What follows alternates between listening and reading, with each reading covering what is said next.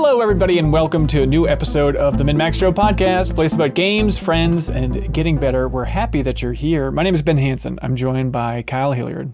Hello. I'm joined by a matter-of-fact Jeff Marchiafava. Howdy. And Janet Garcia. Hello. Hello. Thank you for bringing positivity. Welcome, Janet. Welcome, everybody. We are here on this holiest of days, whatever day you're listening to this, to talk about what's going to happen in 2023. Nay, these aren't mere predictions. As always, these are matters of fact. We are declaring it to the universe that all of these predictions will come true. We each have 5 in the chamber, and then I lost my mind last night and I kept writing, so we have a bunch more bonus crap that we can go through if we want to. And then, you should. It's kind of like, I don't know, almost like a manifesto about what's going to happen in 2023, but like fun. But then back half of the podcast, we have a bunch of a regular manifesto, I'm a fun manifesto. That's right. We have a bunch of great community questions from people that submitted some good stuff over there on Patreon. We're going to talk about some games we've been playing, like during the community questions and stuff like that.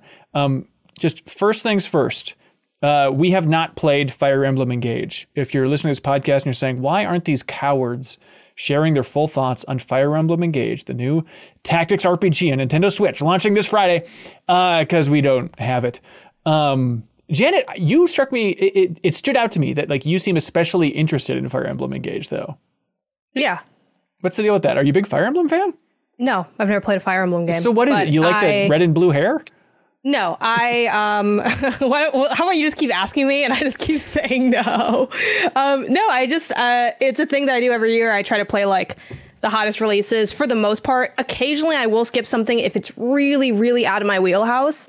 Or if there's like another game that I could easily get to in lieu of it. But it's like last year I tried Monster Hunter Rise when it was on Switch. Right. Like I have my calendar of what's out. I have marked down every Friday of the year for when I stream, with some exception of scheduling conflicts, and like, so hey, 20th is Friday. What's out there? It's only Fire Emblem Engage, and technically Monster Hunter Rise got ported to PS5, but that's not a new game. That's just a port. Yeah, what are you doing? I like that. I love that idea of going out of your comfort zone, though, and at least trying all the big stuff.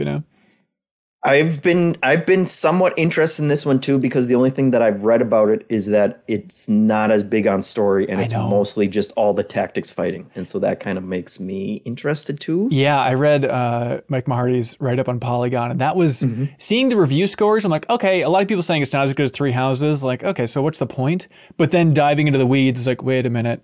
But it's less story focused and more just focused on the actual tactics. Like, and now that I'm a tactics boy because of Sparks of Hope, I feel like I can tackle anything. So it's like, maybe this is the first Fire Emblem that I really give a good go to. Maybe we should just all play it. Hey, if we do, we'll be talking about it next week. Next week, we are going to be talking about a lot more games that we've been playing. Winky Winky. So I'm looking forward to unpacking all that fun stuff. Okay. We have this crew specifically assembled for predictions for 2023, because if you have a very good memory, you might just remember that this was the exact crew that we assembled 1 year ago today to share. Spooky. Are you that specific? No, I have no idea. I don't. Okay. Who knows? No, but no one's going to check. What are they going to do? Google it. We dare you, you cowards. Hey, get a load of this. You guys are wrong. It was 360 days. But we assembled last year to give our exact predictions for what was 100% going to happen in 2022. Gotta say, not our strongest year. Strongest year for predictions. So we have some clips that we can play the audio from just to take walk us down memory lane. Here's your little clue. To be clear, there are clips of you as well, right, Ben? You didn't like. I'm in some of these. Okay. Look, I'm not shying away from what I got wrong. I will share everything. I rounded it all up. So just a little audio cue. If there's old timey piano music playing, that's us from 1 year ago today. So don't be confused. Back when... Yeah, I don't know why we didn't turn that off before we recorded. Well, you remember 2022 in January, everyone's like, ragtime. It's great for SEO. Yeah. And so... It was like that swing resurgence in the 90s. I don't know. It just won't go away. Okay, so here's a layup. Here we go. This is the first, or a prediction that we made. I think I was asking you, Janet, about over-under on Elden Ring. Is it going to meet expectations, go over or under? So here we go. Oh boy. Janet, Elden Ring. I guess over. I feel like equal is just such a cop-out answer, but it probably would be more equal than over. Everyone thinks that game is going to be amazing, and it probably is, so. Yeah, I think it's going to be over. I think it's going to be Game of the Year 2022. I bet it's not even going to be close for the discussion. It was Janet's Now Game of the Year you until she played it. artificially tried to make it close, Hanson. So at least there's that counts for something, right? Do you want more audio clips of us being spot on about stuff, or should we run down some? Absolutely. Okay, let's do all these. Let's see. Kyle here. I did not look up any of my predictions when I was writing this year's predictions. Yeah. Which has the double-edged sword of like, how many did I just regurgitate, thinking like, oh, I'm very smart. This is the year. Oh, that it happens. You do that all the time, including this clip that I'll play from last year, where it's something that you've said, I think, for every predictions episode, and then you forget that you say it. I think I know exactly what it is. Here I left it out this year. Good.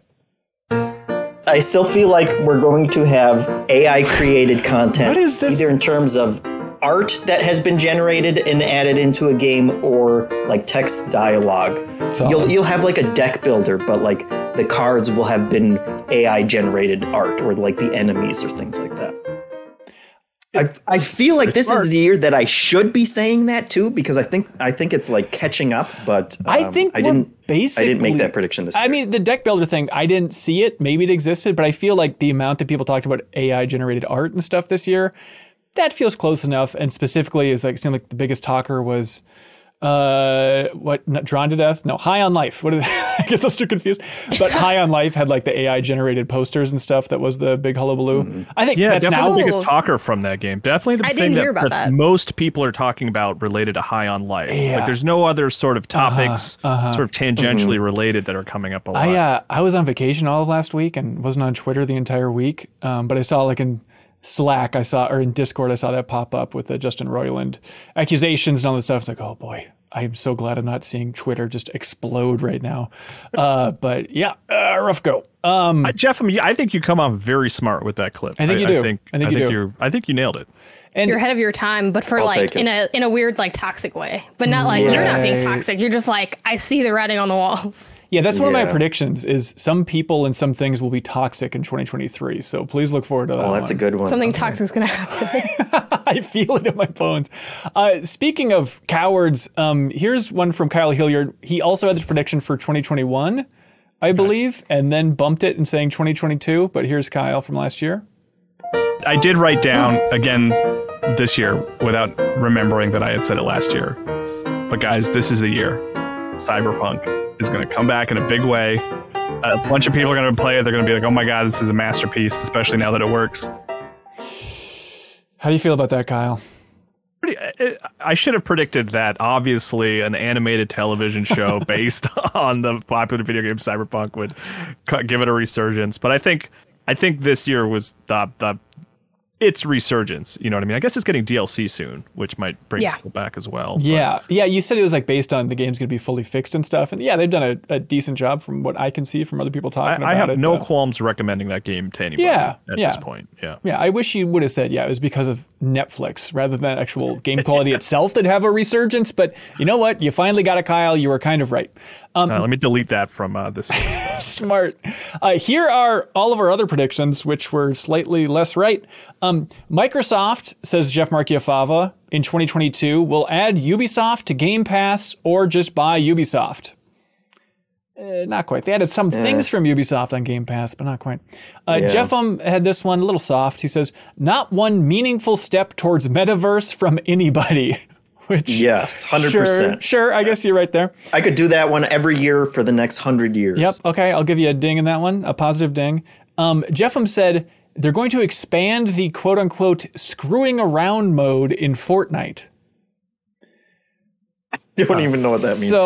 That must have been my fifth prediction, because I always run out of steam after like first four. It's funny because they actually took away elements of screwing around. You know, they simplified it actually. So like with the zero build thing? You've lost all your clout from the AI predictions. I guess creative mode, right? Is that maybe? Well, that was already in there. He was saying they're going to make like a new one or something, which not as great. Also, Jeff, this is some yellow-bellied predictions here. You said Spartacus, otherwise known as the PS Plus expansion, isn't going to be as good as Game Pass. Okay, all right, sure. You were, I guess, correct. It was called Spartacus? Was that like a code name? Yeah. Yep. Okay. Which is weird because it's very like Xboxy sounding. Mm-hmm. Yeah, it's kind of like, remember, was it Orpheus? Was it PSVR? I think was Orpheus. Okay. Did I not say that Google Stadia was gonna implode? I feel like I do that one every year. Maybe like, that was missed 20 the year. Yeah, Did maybe I miss the year? It wasn't last year. Maybe it was the year before, but you missed it, Blue. My predictions. These are solid. Remember when these all happened? I guess that EA would make a play for the metaverse and just make a game called quote unquote Sim that would combine everything. Fun specific prediction, did not happen. I predicted there'd be a big brand crossover game. Not like a multiverses, but specifically like McDonald's versus Burger King versus Taco Bell. Like it'd be that type of thing. Splatfest? Oh, I'll count it. Overseas. Turns out I'm correct. I guess that they'd announce a Star Wars platform fighter like Smash. That did not happen. I guess that Shuhei Yoshida was going to leave PlayStation, and my apologies, that did not happen. I guess that Embracer is going to buy Jackbox. I guess that they were going to remaster Indiana Jones and the Fate of Atlantis to sync up with Indy 5. Which did not happen. We all played. Sync up with The Deepest Dive. Yeah, I mean, The Deepest Dive, I don't know if that quite counts as a remaster. Just us playing it kind of brought it back to life in a certain way. But maybe this year they'd still do that. I predicted that Amy Hennig was working on a Fantastic Four Marvel game. I made a whole YouTube video about it. Very wrong on that. She's making that Black Panther Marvel Captain America. Game, but well, that had was already that been kinda announced. known? That was announced. Yeah, that was stupid of me. I guess that Hideo Kojima would announce his new game, and it would be about animals. So that was not right. Was there a I wish it single was. animal in the Death Stranding 2 Kyle, trailer? you better Excuse me, believe I went DS2. back and scrubbed through that video at half speed on YouTube, and there's not a single. Although babies technically animals. Yeah, I'm trying to remember if there were animals in the base game. I think in the introductory cutscene with you driving, I think there's some birds, but that's about it. Yeah. Isn't there like a whale somewhere made of goo or something? Oh, thing. that sounds right. Wait, no, am I thinking of the Flaming Whale in Metal Gear Solid 5? Anyways, Kyle, your predictions were Nintendo will release new hardware, but it's not going to be the Switch successor, which I don't think there was anything. Yeah. You guessed that Missed that one. Fortnite will cross over with a television sitcom, which does Oh my God. which does not count unless you count Dragon Ball Z as a sitcom, which in its own way, Super is basically just a sitcom at this Yeah. point. Geralt from the Witcher TV show sitcom that we all That know. is my favorite. I do like that prediction. I feel like it will happen someday. Yep. We'll get Seinfeld in Fortnite or something, Yep. you know. You predicted that Earthbound is going to be released on Switch, which it was through the Nintendo Switch Online thing. So congratulations. You didn't pull that recording to put some piano Not music interested. underneath it? Let's see. You predicted that Shenmue 4 will be teased. You were wrong there. Cyberpunk will be redeemed. And then We did get a new his name is slipping my mind. The Shenmue creator. Why can't I? Yu Suzuki. We got a new Yu Suzuki game, which was a surprise. That's true. Maybe I'm the only one that played it. did you see credits? Did you see if there's a Shenmue 4 teaser after the end of that? There's nothing. No teaser. I saw credits though. Damn it. Let's see. We went through a bunch of games that were releasing in 2022 and tried to guess if they would underperform or overperform. Kyle, you and I both were adamant that Saints Row was going to overperform expectations. Janet, you predicted that God of War Ragnarok would not release in 2022, that it would get delayed. But in your defense, I was fully on board with you. And I said that, yeah, Starfield, Zelda, and Ragnarok would not release in 2022. So good job. For a long time, it was really not looking like that game was going to come I know. out. Yep. in my I was defense. skeptical too. You predicted NFTs in Fortnite.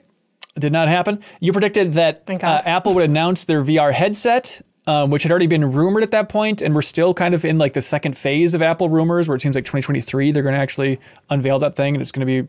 Did you see this, Kyle? Did you see these rumors? Well, it is officially coming though, right? It's not a rumor at this point. I don't think right? Apple's confirmed it. No, I think it's just been there's multiple rounds of like pretty solid reporting that Apple's doing this and it's going to cost a okay. fortune. Don't expect to buy one, but they're doing it. You Okay. predicted, Janet, that Spartacus or the PS Plus overhaul would be good. So I don't know how you're feeling about that. No, it's not good. Yeah, and this one was a little soft, a little predictable, but it's in there. Janet, you predicted that the Steam Deck would be a hit, but impossible to get. So yeah, not bad. Let's see. It looks like Jeffem and Kyle got 2 right each, but they're both pretty weak. So I guess you two are the winners from last year. So congratulations. Way to go. But this I will year, say I like to make fun of you, Ben, but I do like your bold, specific predictions. I think they're more because fun. One year it's going to pay off in a big way, and you're going to look like a genius. Right. Did you see, by the way, I just tweeted it. Somebody left a comment on YouTube, but we had an episode of the podcast from March of 2020. Great time. We all remember. And Matt Helgeson was on it. And it was just when they announced the Last of Us HBO show. And we're talking about who could play Ellie. And Helgeson's like, I bet it's going to be that Bella Ramsey girl from Game of Thrones, like a little girl. Like he got it exactly right. It's pretty good. Yeah. Nice. All right. Predictions for 2023. We each have 5 facts that will be coming down the pike right your way for this year. Jeffem, you seem like the most confident man on the block. Do you want to kick this off? Yeah. Mine are ranked from most cowardly to most bold. So okay, all right, and that's also the order when I started running out and stopped caring about coming up. How dare you? So, my first one is, hey, we're gonna see more purchases, more studio purchases, but not. I think Microsoft's out of it, and it's gonna be all speculative based from like Embracer or another company that you've never heard of that's worth $1 trillion. Speculative based? What does that mean? Yeah, like they're buying up studios in order to just someday sell to another larger hegemony that's worth more money. This is nonsense. Saying there's going to be big acquisitions from somebody other than Microsoft, that's the most cowardly prediction I've ever heard in my life. And it also includes Ubisoft and Square Enix. Same company's going to buy both of them. This kitty's got claws. Look at that. Wow, way to go, man. Mine, it's getting specific. I hate for all these just to be acquisitions, but there's such, at this point, it's easy money. I am shocked that nobody's bought Asobo yet, like the team behind Plague Tale Requiem and also Microsoft Flight Simulator. So I'm going to go with Microsoft wants to buy them because they have more of a connection with that studio, but because of the heat from Activision, like they're probably not making any purchases until that whole thing goes through. So I'm going to guess Sony swoops in, I should say, and Sony will buy Asobo, the developers of Plague Tale Requiem. That is just as cowardly as mine, but you picked a smaller, like, I said random specifically studio. Sony will buy Asobo. That's different from some company will buy another company. Okay. I said it would be a company you've never heard of. So that's like even more specific. No. Maybe. Look, sure, it's something. Look, I think they both sucked. Can we agree that they both sucked? Yeah, Kyle, can you hit us with one good one that doesn't have anything to do with acquisitions or something? Sure. Hey, future Kyle. Hope you're doing good in 2024. I'm sorry you didn't get to play new Switch hardware last year. I know you really wanted to, but you didn't get new Switch hardware, and you're still bummed about it. Sorry that happened to you. So your prediction is that'll be good on the re-listen in a year. Would anybody predict that there is going to be new Switch hardware this year? Oh, a lot of people I think would predict. Maybe nobody here. Okay, because we're smart. I don't think it's happening. I would be stunned. I wanted to be clear. I'd love to play Tears of the Kingdom on a new Switch, but I would do anything for that. Janet, what do you got? On that note, I'm going to say Tears of the Kingdom has some performance issues. Like, okay, it gets mentioned in like reviews. All right, go hang out with Jeffem in Coward Town. Oh, don't! Okay. Come on. Of course. No, I think it's going to be the main ding against that game for sure. Do you think it's going to be worse than like Breath of the Wild? Breath of the Wild wasn't bad, but it was noticeable in spots. I think it'll be on par.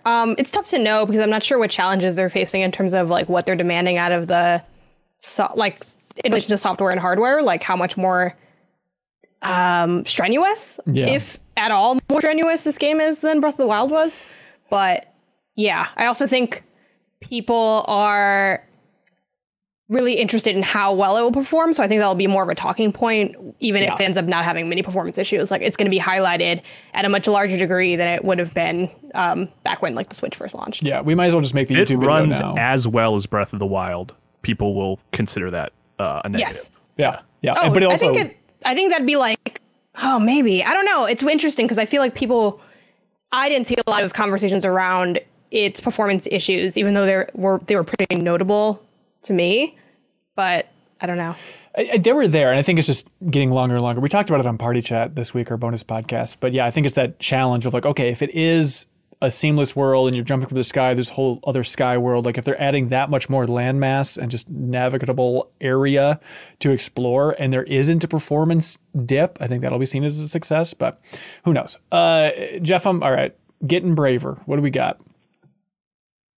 Well, not that brave though, because again, I got it. Cowardly in both. All right. Noting it. E3, the ESA is either going to cancel E3 this year, or it's going to be so bad that everyone's going to be like, this is it. This is the last year. It's dead after this. Ooh. And it will be decisive. By the end of it, the headlines are all going to be E3 DOA. And not the old fighting game. Because like PlayStation's not showing up. Parentheses. Note, a new Dead or Alive has not been announced. Yes, asterisks up there. What's gonna hurt it? Just no publishers on board. Everybody's still just kind of getting in bed with Keighley a little bit. Yeah, absolutely. And like the major publishers aren't going to be there, and anyone who's going to be doing stuff during the summer will just do it with Keighley instead, I think. Yep. All right, I like it. I think that's solid. Here's a specific one: GTA 5 releasing on phones and Nintendo Switch. Streaming? Cloud version? Or for real? I'll include audio of me predicting both so I can use it next year. Absolutely cloud-based, though. Oh, no, this is going to be running natively on Switch. Poorly, but technically running there. But I think especially... I think it'd be natively. It might be able to do it. Version, you know? Yeah, I'm curious to see what it'd be like. But especially with, Take-Two buying Zynga, that deal going through and stuff, like they want to make a push to phones, and it's like... Instead of making something new, that seems like the first big test they could have, and also they could make $4 gazillion. So, all right, that's mine. Kyle? Half-Life Alyx coming to PlayStation VR 2 by the end of the year. Yeah. Right. A want more than, I don't want to asterisk on my predictions, but like, if I had to put a percentage on it, I'd put like 70, but 60, it'd be 40, 30%, but I want to play it there. It'd be weird. But also 100% because all these are coming true. Right. Yeah. So, you're right. Yep. Yeah. Janet? I'm going to go with PlayStation drops a disappointing multiplayer game. Like there's that big push towards, I don't know which game that would be. I'm not saying Bandicoot. That's not PlayStation. Honestly, well, I was thinking a little bit more like online multiplayer. Because Crash has online functionality. I'm kind of thinking of more of their push towards the games as a service, online multiplayer, like initiative. I think they're gonna have a drop like that, and that no one's gonna care about it. Yeah, so kind of going back to Destruction All Stars Part 2. Do you think it'll be Last of Us Factions? Do you think that is going to be one that's going to not do as well as they want? No, I think that'll be really popular. Okay. I just don't know when that's coming out. Yeah, so I don't have a prediction on that. Yeah. All right, don't Jeff. Don't put me out, please. Okay, I won't. Everyone's safe. There's no chance I'm going to clip out audio of everybody being stupid. Okay, Jeff, what do you got? Did you do one? Did I? I think so. Did I miss one? Yeah, GTA 5 on phones. Yeah, I did one. Oh, right. Okay. This one I don't feel good about, but I'll gussy it up on the fly here. Every single AAA game is going to underperform this year. What? Economically? That's a lot. That's a broad brush. Critically, I think everything's just going to fall under like even the games like Spider-Man 2 and Star Wars Jedi Survivor. People are going to be like, yeah, it's good. It's going to get like the Horizon treatment that Horizon got last year of like, yeah, it's good, but it's just like, not making a big splash in the bucket. So every AAA game gets banished to the Forbidden West and kind of meets that same fate. That's your prediction? Yeah. I like that. Yeah. I like that. Yeah, that's good. I mean, I think Tears of the Kingdom is the one is going to break that, but I'll go bold. It's possible. That's as bold as I can go. No, I like it. Let's see. Here's one. Chrono Trigger HD 2D remake. Chrono Trigger is going to get the Live Alive treatment. Yes, please. Yeah, I mean, the game's co-director worked on Live Alive. If that team wrapped up that project, which I don't know if it was tearing up sales charts, but I think they'd want to keep that talent together. And it's like, okay, what is the most obvious thing we can move on to next that would make a boatload of money? I think the Chrono Trigger HD 2D version would be it. So that before 6. Final Fantasy 6. Yeah, for sure. Because they just did that pixel remaster of 6 and they're slowly trickling that out on stuff. But I think the thing that makes it tricky is like paying for the Akira Toriyama art they'll probably have to do over again. And that licensing I've heard is quite a mess. So I have faith that they can make it happen and I'd like to see it. I think they'd be a cool way to see Chrono Trigger again. All right, Kyle, what do you got, ma'am? Starfield does not make it out this year. Starfield. Wow. 2024. I think I have to try to eat my butt or something if that happens. Is that what we decided? Well, I shouldn't be correcting you as if Zelda gets delayed. But I'm sorry. Yeah, if Zelda gets delayed, I have to try to eat my own butt. Right. Correct. Okay. Those are the rules. All right. But you can lump Starfield Really in there too if you sophisticated show we want. got going on here. That's right. We're the smart gaming podcast. Janet, Kind of like the elementary school lunch table of game podcasts. but we think we're so smart, as you can see from these 100% correct predictions. What do you got, Janet? Mine's kind of also in that Starfield AAA vein. I think it's a great game, but it's not the 90 plus game that Xbox needs it to be. I think this is going to come in at like an 82, 84 at best. Like people are going to like it, but it's not going to. I think they're still going to be waiting for that big relief moment of what is Xbox's marquee experience. Yep, 100%. Will its general critical reception be better or worse than Pentiment? You know, Pentiment, I bet it will score better. What did Pentiment get? That's a great question. got a lot of 9. I think a couple 10s even. I think. Pentiment. What's the Metacritic on that? Yeah, if you could pull it up, Ben. I think it would be under. And I think even if they had the same score, I think Pentiment was inherently more exciting because it's like, hey, this game we weren't really like aware of and didn't think about, it's really good. And this is more like the game that everyone needs to be really good is good. It's good, and it'll sell a gazillion copies. 86 from Pentiment. I don't think Starfield's going to be an 86. No, I think it's going to come at 84, 82 at best. Yep. All right, Jeff, what do you got? Oh, what do I got? The Steam Deck is going to get a new competitor from a console maker. It's a terrible prediction because I don't think either Sony or Playdate Microsoft 2? is going to want to do it, but I'm going to predict that one of them is going to do it. Okay. I mean, the Steam Deck is doing so good, and the Switch has done good for so many years. Sure. It seems like a slam dunk. Like, hey, let's do a new Vita, or let's do because we'll just pretend all the history of our handhelds didn't happen, and we'll try it again because now the world is ready. I think they already have VR too, so they're doing that, and that's a lot. Yeah, I know. That's why it's not a good prediction, and it's not going to happen. But I mean, I would love for that to happen. And like the thing with Microsoft too, like it'd be so cool to have like a little handheld, like an Xbox handheld. But I feel like that's their push with cloud gaming. Yeah, that's my it. only a little Game Pass machine. Yeah. I mean, it's already what the thing is, except it's a large speaker-shaped box. Yeah. Right. Let's see. Back to Acquisition Town, everybody's favorite place to hang out. I'm going to go with NetEase will buy Ubisoft this year.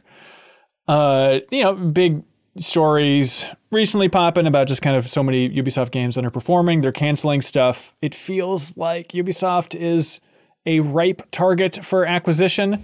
So I'm going to go with NetEase. We'll swoop in there and grab it. NetEase. Who's NetEase? What are they like? What's their main thing? It's mobile stuff, right? They're funding that Bungie game, which was supposed to be new IP, but then it changed. But also they've been buying a lot of talent from, they acquired Quantic Dream last year. And then they've been acquiring a ton of talent from like Sega, like the Yakuza leads went, and they're forming a new studio under NetEase and stuff. So it seems like they're shifting into gaming in a bigger and bigger way here. So they could make a whole AAA splash by just gobbling up Ubisoft. Okay, what else we got? Kyle, you got some more? The PlayStation 5 hardware, it's not a new console, but it will be redesigned to be a little smaller by the end of the year. There'll be like a new model because now please correct me if I'm wrong in the comments, but my understanding is like they are pretty easy to find now. You can basically walk into a store and find one. Maybe you might have to go to 2 local stores. But I don't know if that's true. I mean, maybe I'm wrong. But I mean, again, it's one of those things I like. I move my PlayStation 5 around my house a lot to different TVs, and every time I pick that thing up, I'm like, it's no good. I don't like this design. It is a silly thing. I don't think we should be as used to it as we are. It's the fins. It's the fins. It's also like if I want to like move it, if I want to put it horizontally somewhere, I have to grab a second like little chunk of plastic to like put it on top of. Not a fan. Yeah. Why are you putting horizontal anywhere? I plugged my PS5 controller into charge yesterday and put it on top of the PS5, and it just slid right off. Yep. It's perfect. That's the design. That's it.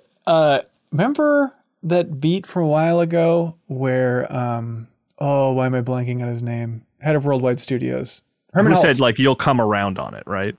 No, Herman Hulst, that he did some video or some interview, and in the background he had his PlayStation 5 horizontal, but it was upside down. He's like the head of Worldwide Oh my God, Studios. that's so rough. Someone got in a lot of trouble for that. Probably. All right, Janet, you got a good one? Yeah, I got me opening my notes app. I have new mainline Mario game announced. Good. And Figured, we got the movie. We Yeah. have the one ride at Hollywood. Now's the time. We're buying $18 buckets of popcorn because they come out of Toad's head, and we're hungry for more. so tied into the movie or just happily syncing up roughly? I think just happily, very roughly syncing up. I don't necessarily think it's tied to the movie. I mean, I'm not predicting that it isn't, but I just think it'll be a new mainline Mario game. All right, not bad. Jeffem, this is it, man. This is your good one, right? This is the one. This is the one. Yes. Legend of Zelda, Tears of the Kingdom. The tears will be coming out of all of our faces when Link dies at the end. Ooh. Because he's been poisoned the entire game. He's going to get poisoned in the beginning with his little poison hand, and it's going to be eating away at him the entire game. And then he's going to sacrifice himself at the end, and he's going to die, and he's going to stay dead forever. And they're never going to make another Zelda game. And can you go back and That's play your cool. end game save, or it's all just... No, it erases the game from your account. It flashes your Kojima. entire hard drive on the Switch. No more games ever. And Miyamoto Puff goes of to smoke jail? just comes out of the vents. Oh my God. Yep. This sounds brutal. It's a Mission Impossible scenario. Yeah, I love it. That's good. Also impossible that it's going to happen, but I like it's bold. Yeah, I love it. Hey, that's right. Another boring acquisition one. I'm going to go with Disney buys EA.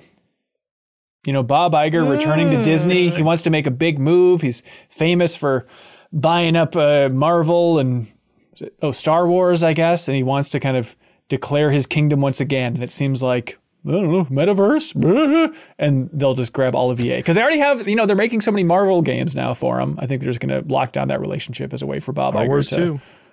What's that, Kyle? Star Wars as well. Like they're making a lot of Star Wars games as well. Yep, exactly. Yep, that'll be my prediction. Kyle, you got one more? Yeah, this is my last one. Last year, I guess it was like October, we got that big Silent Hill information drop. Nothing to play in 2022, but hey, Silent Hill's coming back. Right. I think we're going to get that for Metal Gear Solid this year. Maybe toward the end of the year, Konami has some kind of comparable stream where they show a bunch of Metal Gear stuff, and it's going to be like a lot of figures and that kind of thing. And I think the big thing is going to be a remake of Metal Gear Solid 3. Yeah. Which, to be fair, is rumored at this point. Rumored, yeah. And Kojima won't be involved, even though I would love for him to be. He just won't. They won't mention him. Will he tweet about it? No. Wow. Okay. All right, Janet, last one. Biggest, best, 100%. Oh, Gonna happen. all right. Well, going to happen? Yeah. This I feel most confident in. There's going to be more anime crossovers in Fortnite. And if I had to predict what they would be, I would say it's going to be Sailor Moon and or Attack on Titan. Okay. Attack on Titan hasn't happened yet? That's just a Call of Duty I thing? don't think so. I think it's just Yeah, Call of Duty. Attack on Titan truly comes to an end in March. Ooh, okay. Which In two parts. I like Attack on Titan, and I've actually been like waiting for it to just be complete so I can watch the last season. Yeah. And every couple of months they're like, final season part 1, final season part 2, final season part 2 part 1. It's like, guys, come on, let's wrap it up. But yeah, Attack on Titan would fit in Fortnite really well. That would be cool. Would you have the giant people walking around eating people? Of course. Absolutely, yeah. Of course. I would I play hope that. so. I have some lingering ones, so I can just wrap it through them. That if any of them are right, they'll count as a point for me. Well, here, let's throw on the back of Janet's real quick. Chainsaw Man and Demon Slayer. Ooh, That'll happen in yeah. Fortnite as well. All right, I like that. Let's see. I'm going to go with the Dead Cells DLC, the Dead Cells Return to Castlevania. It will be on people's GOTY lists. It'll be that good. That's a weird specific one. Compulsion Games, developers of We Happy Few, they'll announce their next game this summer. It will be political and will be one of the summer's biggest talkers. What does that mean? Just, political. Like how politics shouldn't be in games, Janet. Are It's they kinda going to be like, that. we're making a political statement? Or do you think it'll be, what's the PG way to say, like, I don't know. Stirring the pot. Up itself would be the. Oh, interesting. You know, Maybe a little bit that more just hitting some hot button issues. I think hot discussions will be coming out of that thing. That's we don't need to focus on this. It won't happen, Janet. I'm going to guess Star Wars Eclipse will be canceled. Game Pass price increase, which yes, Kyle. Star Wars Eclipse, is that the Quantic Dream? That is one? That is the Quantic Dream. You think one. it'll be canceled? It'll be canceled this year. That's my prediction. I'm going with Game Pass price increase. I think that's going to happen regardless of anybody's wishes and desires. My prediction is that next year Ben will look back on this and say that he won because he got like 2 points out of the next like 30 things. That that's exactly what's going on here, Janet. And I'm not going to clip out this part either. I'm going to announce. Monster. I'm going to announce Someone right has here. To stop. He can't get away with this. 2023, the Elden Ring TV series will be announced. They've already kind of teased that they want to do it, but that'll be announced 2023. I'm going to go with the sequel to Immortals Phoenix Rising will be announced 2023, which I think Jeff Grubb already detailed that it's going to be like Polynesia. It will be announced, and that's rumored that there is a sequel. Yep. Wow. Okay. Yep. It's going to be announced. I liked that game. I didn't think it really made a splash. But I mean, unless it was one of those untitled, canceled Ubisoft games that was just announced, it could have been in that mix. But my prediction is that it'll be announced and it will rule, quote unquote, rule. I'm going to guess that 4A Games announces the next Metro game, reveals it during the summer, and it is the new high water mark for visuals in gaming. It's going to be that good. When we talk about like the best looking games of the generation, it's going to be like, well, the new Metro game is going to be default. Pikmin 4 will have Nintendo crossovers in it. Like you're going to be going around, they're going to try and get you all excited for that thing by like you're picking up a corpse of Yoshi, some nonsense, and hauling them around the backyard. Or just like, so. Okay. Also, Netflix will continue to thrash around and they will shift away from games despite buying all these studios this year that quickly. Okay. Are they going to something else or just cut out the games like VHS tapes? VHS tapes. I'm locking it in right now. You mean like their mobile push? Yeah. Okay, for some reason I thought you meant like adaptations of game properties. Oh, no. I think that'll start. I think that's going to keep going. But I see as much as I actually genuinely admire what Netflix is doing in that mobile space and like bringing very cool games to its platform, like I don't think it's bringing in new subscribers. You know? I think they're going to release Oxenfree 2 and it's like, hey, we like that studio. We like that first game. And it's not going to move any needles. And they'll be like, okay, maybe not. Okay, this is a segment that we had last year, and it's called Studios Ready to Pop. These are the studios that I think are the biggest mysteries for the industry. Let me know in the comments, or you all, if there's anything else that stands out for biggies that have just been completely quiet. Kyle, I think, correct me if I'm wrong, is number 1 Gen Design? Ueda's next game for just biggest mystery of what the hell is going on over there? The fact that when you introduce this by making a popping noise in your mouth, and in my head I was like, oh, what is the studio I'm like most curious? Gen Design was the one that came to mind. I know it's kind of the artsy teased choice. A little tiny bit, but wasn't even like, you can't even assume that whatever they teased is going to be the game or whatever it is, you know? So, yeah. Next on my list, NetherRealm. It is bananas that we haven't heard what they're doing next. I think a lot of it's probably, who knows? But I have to imagine some of it's like the Warner Brothers kind of corporate shakeup, so they don't know exactly where they're going to land or exactly what's happening there, but probably... And the last big thing was Mortal Kombat DLC. The Aftermath, which was kind of, is like an expansion more than DLC. Like it was big, but that was 2019. Yeah. The Coalition. It seems like probably open world Gears, but we don't really know. They made that Matrix demo. That was cool. But outside of that, I don't know what the hell's going on over there. Do we all think Gears 6 open world is going to be as simple as that? I don't think it'll be as simple as that. I think Gears 6, but I don't know if the selling point is open world, because Gears 5 was pretty dang open. Right. And it wasn't really like it wasn't that when people walk away from Gears 5, they're not like, and that open world, they were like, oh yeah, there was an open world, wasn't there? Yeah. Sony Bend? Days Gone developers?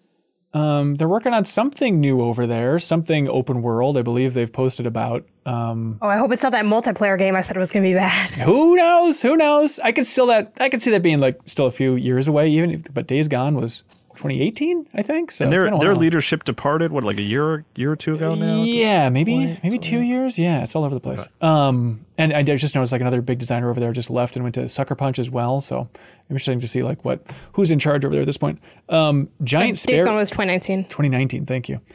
Giant Sparrow. What Remains of Edith Finch? We don't know what they're working on. That's a big mystery for me.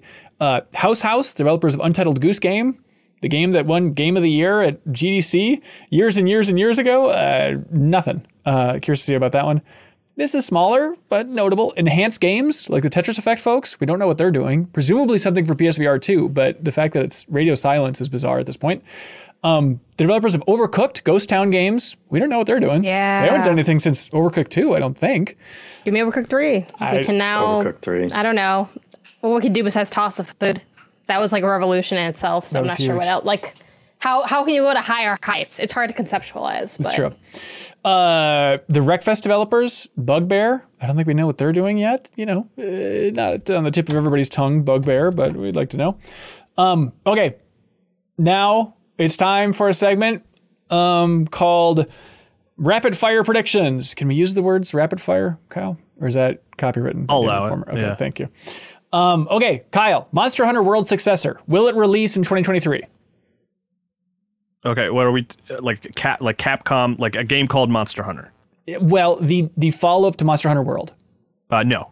Okay, Janet, Team Asobi, the Astrobot people, will they release a platformer this year?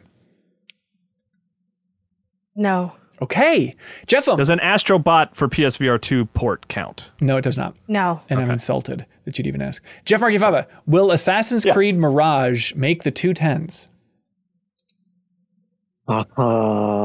Great question. Will it come out? Yes. God. That's a good one. I like that. Lower 10. Lower 10. I'll say lower 10. Okay. Lower 10. Kyle, Halo Infinite story content is going to be Microsoft's big holiday game? No. Is it releasing this year? No. Wow. I don't think we hear anything about Halo Infinite this year. Jeez. Let's see. Kyle, will there be big complaints about Resident Evil 4? No. No. I'm going to go on a limb and say no. Like, I mean, I think there might be like, this isn't as good, but I think overall, I think people will be like, it'll be like the reception to the remake of Resident Evil, where there'll be changes and that people will actually appreciate it for that. Okay. That's optimistically. Yeah. Janet, predict where Starfield's going to be on the 210s. Assuming that it comes out, which I'm not Will sure. I have attempted to eat my butt? Shoot, Kyle, quit trying to make it supposed to come out? Starfield. Does It's it have a not date, Starfield. or is it just like back half of the year? Well, they implied first half of the year, but there were rumors recently that it's shifting to back half. Oh man, especially back half. I feel like that's not a lot of time to also even play it. I'm gonna say, oh man, I'm gonna say yes, because I think there just won't be enough good stuff to knock it down. But I think. But hang on. But what number? I think it'll be split, because I feel like a lot of us will play it, but I don't think all of us would put it on there. So give me a number, Janet. Just give me that number. What number it is on the 210s? 16. 16. That's correct. Kyle, give me the Rotten Tomato score for the Super Mario Brothers movie. 83. Okay. Wow. Jeffem, will Dreams release on PC? No. Janet, will you play Overwatch 2's PvP mode? Or No. PvE, I should say.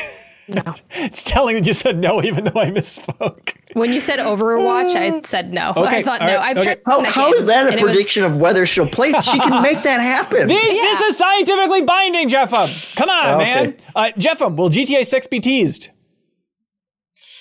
Yeah. Okay. Kyle, Final Fantasy 16's Metacritic. Ooh, Final Fantasy 16's Metacritic. Let's say on PS5. I guess that's the only thing it's coming out on. 88. 88. Wow. Yeah. All right. Mark your calendars, everybody. Check this episode out a year from now and see how completely correct we all are. Whew. Leave your Did I get all prediction. the score questions? I don't know. I was just going to toss around randomly. But yeah, leave your greatest prediction in the comments below. I'm always curious to read, and they're fun to look back on. And we can see if you edited it in 2024. So don't be sneaky. Hey, Janet, do you know how this whole thing operates? Probably just really well thought out predictions. It is, yeah, mainly. Our predictions are always so accurate that people are like, my God, I need to help support them in some way. And I'm going to do it by going to patreon.com/minmax with 2 N's and finding the tier that is right for me. Head on over there, find a $2 tier, find a $5 tier, whatever you choose that helps support independent games media. And we have a big year planned for 2023. We could use a boost, so any help there would be appreciated. And we want to send a special thank you to some of our biggest pals, biggest supporters, people like I Am 8-Bit, who've been with us for so long. They want everybody to know about a vinyl bonanza that is happening at the I Am 8-Bit online store.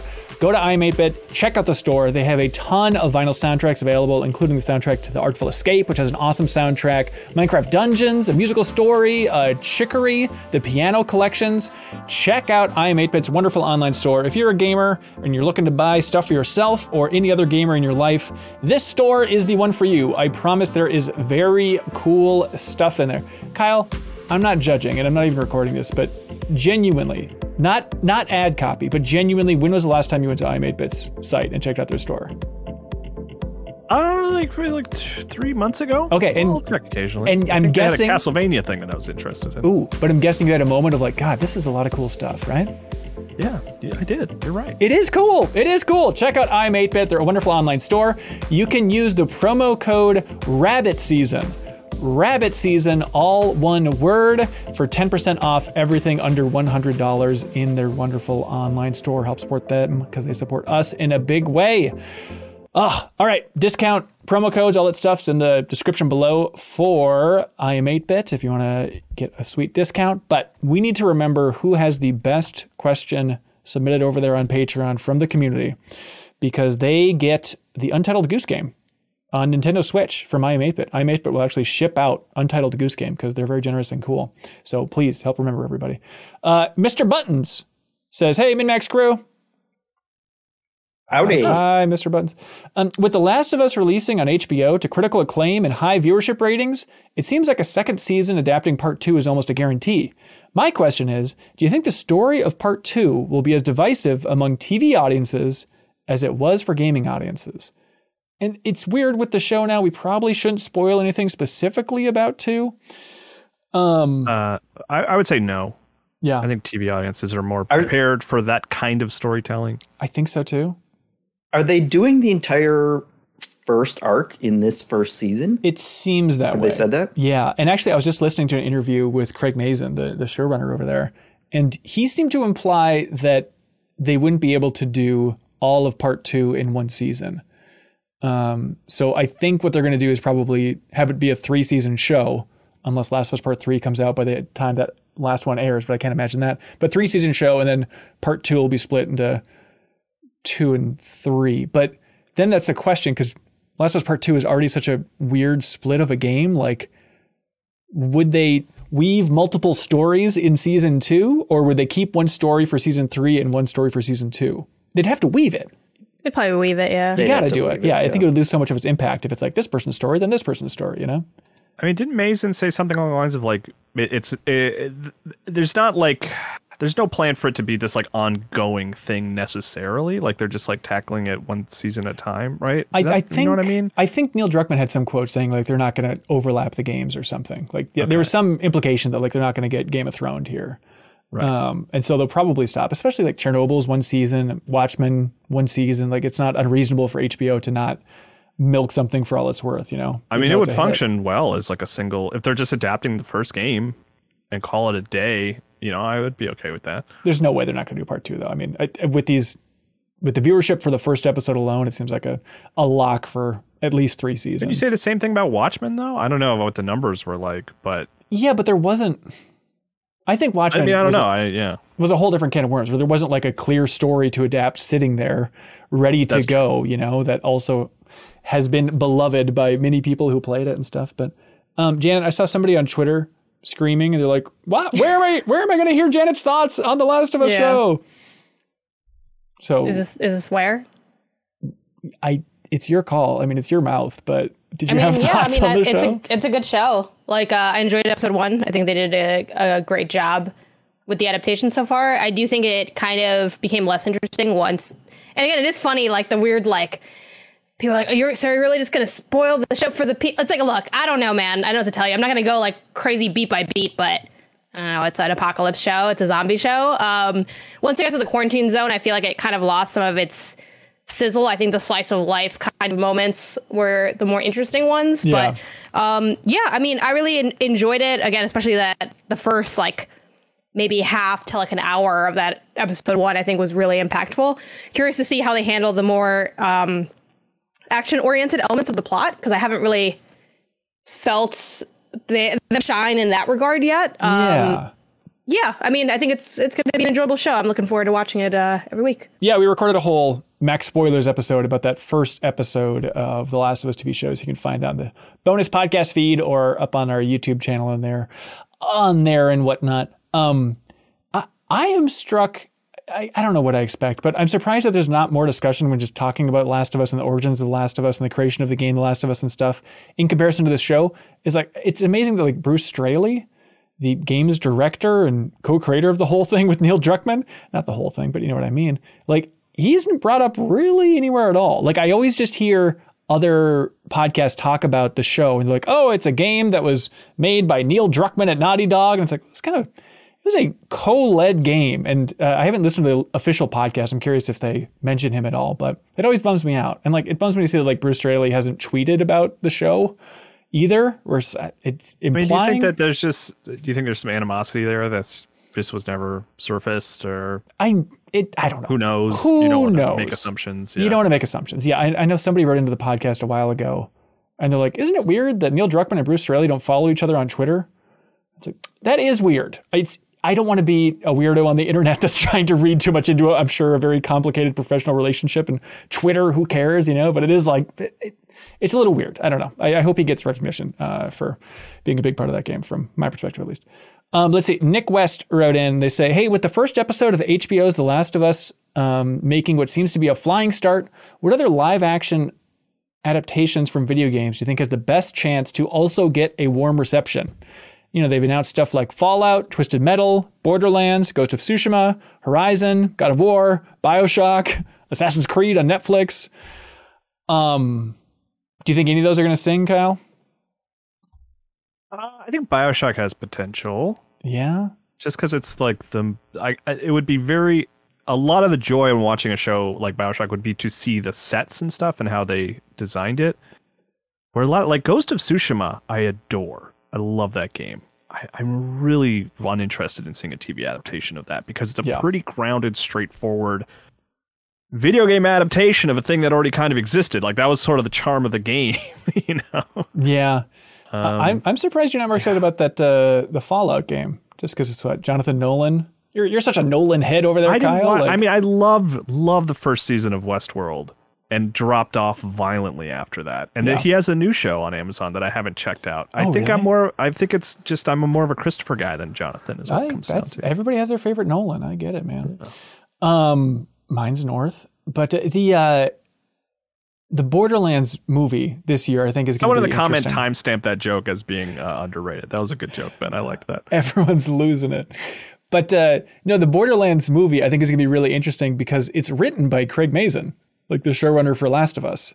And so if it's just going to be like this goofy comedic tone, it's going to go back to his roots of writing Hangover sequels and scary movie sequels and stuff. Like, I think it's going to be interesting to have everybody in love with the Last of Us show. And I could see that Borderlands movie coming out and being like 50% Rotten Tomatoes, And so it'd be interesting to see like how much he's connected to it, if people would make those connections based on this hit show or what. So Victor Jesus Moreno says, what's the most video gamey thing a TV or movie adaptation could do which would help get across the fact that it comes from a game? Stuff like the Doom movie having first-person scenes, Victor says. I think when Joel fights a clicker in The Last of Us, damage numbers should pop up. That's smart. That's really smart. God. Just a little nod for the fans. We love those numbers. I have, this is something I genuinely like about the original Silent Hill movie, where I was watching it in a theater, and I remember leaning over to my friend joking, like, hey, they should have a scene where she has to check her map every 5 seconds. Because Silent Hill is very much a game where you open your map, okay, I'm in this hallway, and you check it constantly in Silent Hill. And then, lo and behold, there was a scene of the protagonist running from city block to city block and checking the map, like on the that was like arranged at each city block. And I don't know if that's exactly what they were going for, but I loved it, and it totally worked for me. Like it made sense in the context of the movie, and was also pretty video gamey that she had to keep checking the map. So I liked that. I do love that. Yeah, that seems like a nice subtle way, because also she's probably running and panicked, and it's like adding to the tension. So I like that. Starting the movie with like a update software prompt, and then you choose no, and then the movie starts or something. I think that'd be a cool nod for hardcore fans. Nick Terry says, I have a question for Kyle, and only Kyle, being the resident One Piece superfan, but anyone can answer. But their name has to be Kyle. One Piece Odyssey, that RPG, it looks like a great game, and I've seen a lot of praise online echoing this feeling. I've never watched a single episode of One Piece prior to the game coming out, and I read online you should at least watch up to episode 784 before jumping into the game. If I watch an average of 14 episodes per week, I could reach this goal by September. So here's my question. Am I crazy, or is it worth it to start such a monumental task just so I can play One Piece Odyssey? Oh boy. I mean, One Piece is a good show. I honestly don't think you would regret watching One Piece. I have not watched 700 episodes of One Piece, and I'm enjoying the game. I've watched about 300.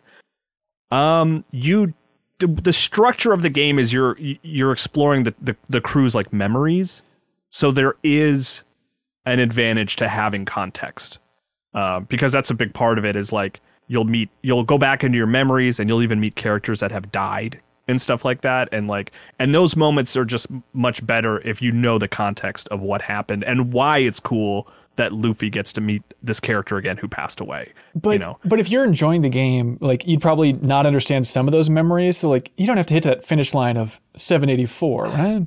No, I mean, it's that God, it's tough because like it's not really a great entry way for One Piece. It's like, oh, you've never watched One Piece? Check out Odyssey. That's not really like the best recommendation, but at the same time, it's like One Piece is good because it has good characters and fun action, and guess what? Those exist in that game. So like, even though you might not have all the context for why it's interesting that they're in Alabasta again, like you'll still probably enjoy the combat and the visuals and the sort of character interactions, and you will kind of get a sense of who they are from playing the game. Are you digging that game? It seems like I like it. Yeah. Okay. It's like it. I mean, I'd be surprised. No, I'm not over the moon for it. I don't. It's that thing of like this early in the year. It's like you got to ask yourself, like, would it show up on my top 10? Right. I wouldn't like completely put it out of the realm of possibility. But it's not like, it's not like the best anime RPG ever made or anything. I know we talked about it. We had that preview because I played the first couple hours of the game and stuff. And we had that preview up on our YouTube channel and the bonus podcast feed and whatnot. And like, yeah, you asked me like, oh, are you going to play it even though you're not a One Piece fan? It's like, yeah, no, I'm good. I got it. Like, I'm happy that a big budget turn-based RPG is getting its due like this. But you said in that, like, oh, I just want to run around the world and interact with the characters. Like, that's what I want from a game. It's like, it's scratching that itch at least. It's mission accomplished there. And I like that the combat's interesting. And also, if it gets to a point where it's not interesting, the tools to just have it autoplay are very smart and good. So weird and sad. So like, if you're just, what I've been doing is kind of going back and forth where I'll be like, I just want to see what happens next in the story. I don't really want to engage with like these scorpions I've fought 10 times in the desert. I'll just let it do auto battle until I get to the next cutscene. But then for like the big bosses and like new enemies and stuff, I'll turn it off and like engage with the combat more and stuff like that. Yeah, sure. Well, A Computer writes in, and they're with you, Kyle. They say, thank you, Kyle Hilliard. I'm watching One Piece based on the recommendation you've given, and I've fallen in love with the characters, the art style, and the heart of the show. I've seen 45 episodes, the Red Film, and I'm playing One Piece Odyssey. Oh, also, I got this cool Nami t-shirt, and I wore it to the family's house on Christmas, and my dad liked it too. What era of Nami are we talking here? Are we talking... Yeah, is his dad just a pervert? Is that the story here? Is Nami one of those? Okay, I see.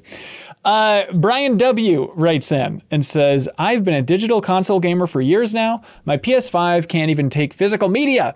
How many physical copies of games will you buy in 2023? This is a good question. In general or for PlayStation? I think, let's go in general. Keep in mind, how many codes am I not getting? That's the thing. Like we get a lot of codes for coverage and stuff for this show, so it's pretty rare for me. But Kyle, you're still all in on that stuff. If I'm buying a game and it's an option to get it physical, I get it physical. Just because I don't want to be burned long term of like, you know, those platforms disappearing and like licensing rights being taken away. There's just like a security in having a physical game. So I still like physical games. I still like putting a game on the shelf. I like being able to, like, you know, my wife can play and we don't have to deal with, you know, swapping whose console is the home console and all that kind of stuff. You know? Yeah. Getting to share it, I think, is huge. Like, I think I was burned and I hit my maybe finish line. Like, I like having physical stuff. I like having shelves. But I was burned, I think, this is 2019 when Astral Chain came out. I'm like, you know what? I want a physical version of Astral Chain that my friends can share it. This is going to be great. And I went to like 2 stores and they're like, we don't got it. We're sold out. And I was like, really? Astral Chain? It's not like it's like the hottest thing in town. And at that point, I'm like, you know what? I don't like driving. I think I'm done with this. I'll just go ahead and download Astral Chain. Well, there's this thing called Amazon.com that will send it to you. Here we go. Play One Piece. Support Jeff Bezos. Baby.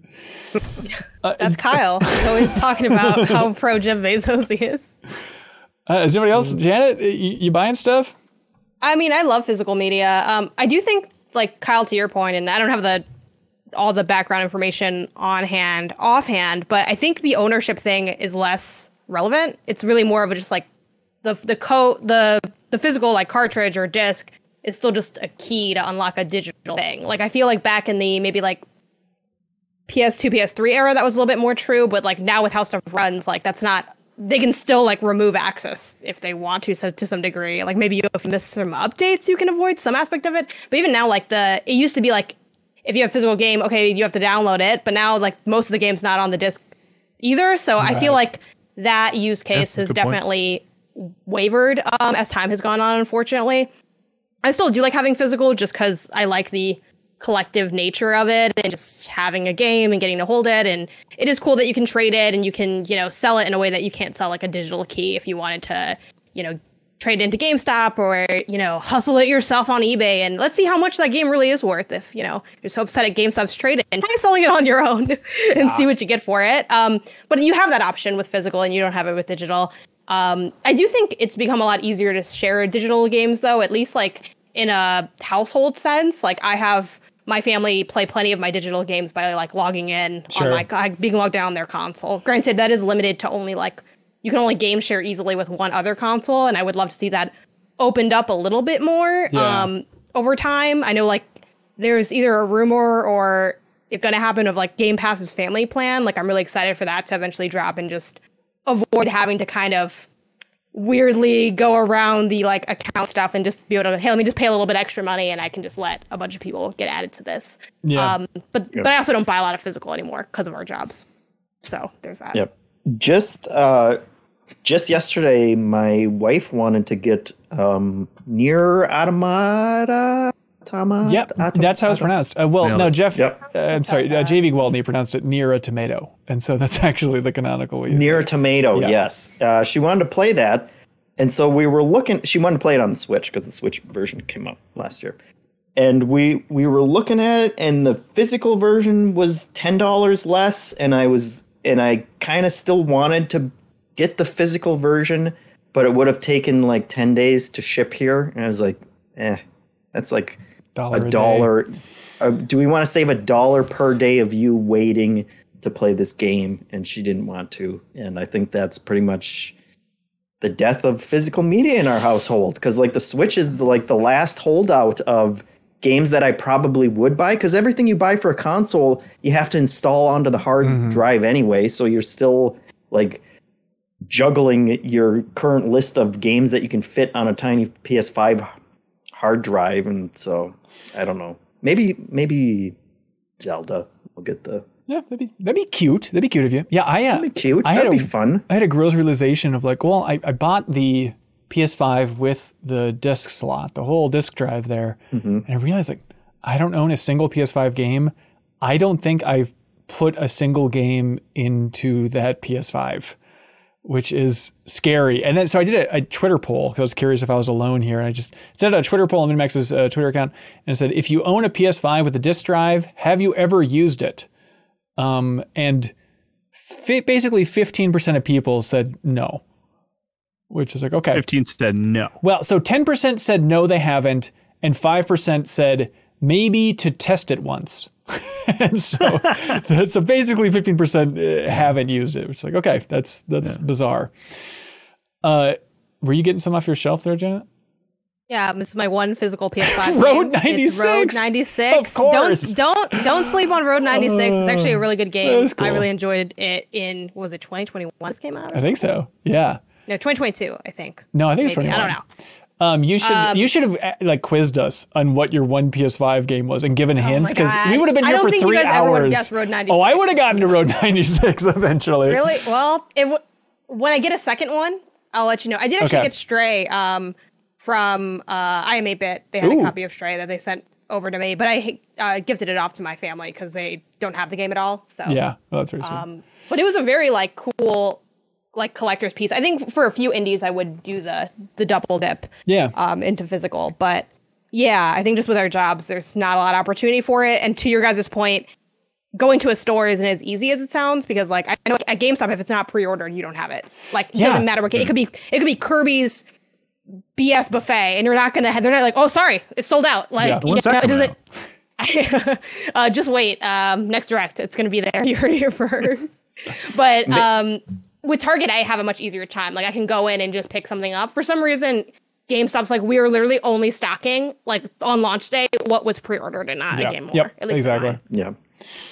Mr. Buttons in the comments says that he's only used the disc drive on his PS5 only for movies. Yeah. And that was like the factor when I was deciding, like, do I just get the digital one versus the disc one? It was like, well, if I replace my PS4 with my PS5, I'm going to need something that could play a Blu-ray movie theoretically sometime in the future. But I don't know the last time I've played a Blu-ray movie either. I know. So it's weird. It's crazy. We all want to like it. Mark M writes in, they say, hey everybody, I just started playing Hades and I'm in love with the power combinations that make each run feel unique. Then I got to thinking about, what if life gave us upgrades? If you could pick 2 real life upgrades to have for the rest of your life, what would you choose? Now the only rule is that it has to be an upgrade over your existing capabilities, like in Hades. So like you can throw the ball 50% faster, jump 50% higher. You can't just make up a new ability like flying around or something. Whew, tough, Mark. Focus. Tough. If I put them both on jump and jump 100% higher, that'd be fun. Yeah, you fun. can, but we'd all Why not? point and laugh at you and you'd be an outcast in society because of your jumping abilities. Janet nailed it. Focus? Yes. So like add 40% focus for your brain. At 8%. I'm clutching at straws over here. I was trying to get anything done. That's And maybe really like good. maybe I don't know if it'd be stamina or like something that would make it easier to like wake up. Get up in the Internal morning. clock improvements or something. Okay, I like Is that. that vitality? Does anyone know what vitality is? Oh, it's that actually. It's just waking up faster. Jeff, you're perfect. So what would you choose? The stamina's a great one. Yeah. Probably. Well, I guess just intelligence is a stat, right? Yeah. You stupid. Yeah. Oh, your predictions could have been Just so much boost better. that, Yeah. and then that's Everyone can going barely to say words solve right everything. now. It's real rough. Yeah, Tanner at the Backstage Pass here watching us live. He says, "I wish I could go longer without peeing. That'd be a good boost. Just get rid of bathroom time. Make it like What stat would that be? holiday event. Intelligence." Sleepy Mailman writes in and says, "Hello, Ben and friends. What do you think were the best podcast games of 2022? We didn't have it as a category, but Vampire Survivors, is that just the obvious boring one. That's the It answer. was such a slam dunk that everybody moved on. I listened to playing Xenoblade, but it was one of those like pause it for a cutscene and then listen to a lot while you're moving through the world. Right, kind of deal. right. Yeah, I am still in love with Dome Keeper, which I mentioned in an episode a couple back, but that's still I'm playing that on the exercise bike every morning, and I just think that game is a blast. It is a perfect zone out, listen to podcasts, exercise game.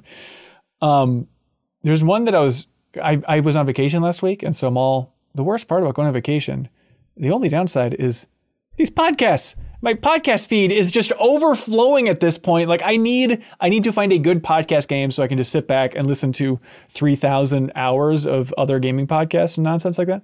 So I tried that game, Vengeful Guardian Moonrider, Kyle. You were playing it too, right?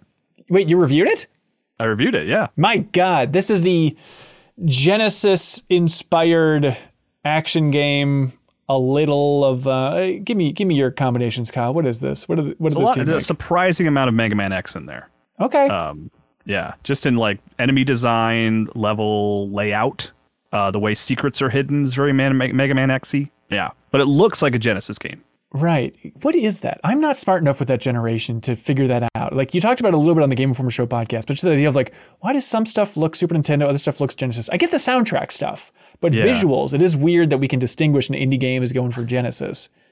I think it's like sprite size. Like Genesis Really? sprites are taller and thinner, where Super Nintendo sprites are squatter and Skinny shorter. Mario? That's yes, like that's why he was skinny on the Genesis.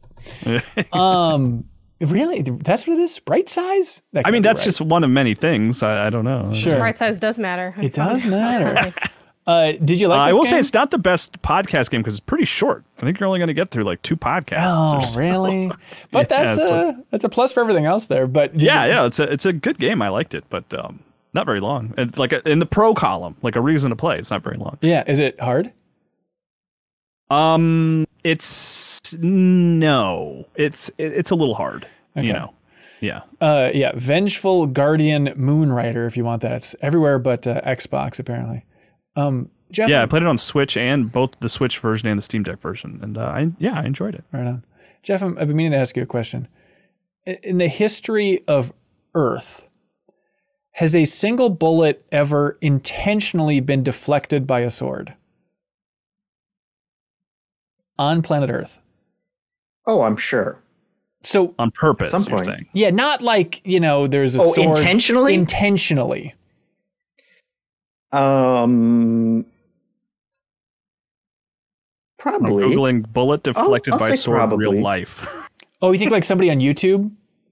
I guess, yeah, it doesn't count if it's like maybe. Mythbusters or something, you- I guess, like in warfare. I was thinking about the Mythbusters. yeah. If anyone did it, Yeah. it was them, and they brought out C4 for some reason, just for the lulls. I mean, there probably at some point was someone like holding a sword in front of them, cowering, and someone tried to shoot them, and it, like not like I'm gonna move the sword fast Right, enough right. to stop a bullet. So but is the I equivalent was of them- cowering behind a Buster sword, Buster and sword. it did the job. So like, Yeah. if they would be hiding behind a tree if they could, but they're just like trying to hide behind one single sword. And then in this hypothetical scenario, in warfare, somebody shoots one bullet at them and it gets deflected, and then they Yep. say, "Well," And then they're we like, tried. "Wow, that guy's a badass. I'm not messing with him anymore." Freaking Obi-Wan Kenobi over there." Let's see. Ben writes in and What? says, What was that? "Oh, you didn't.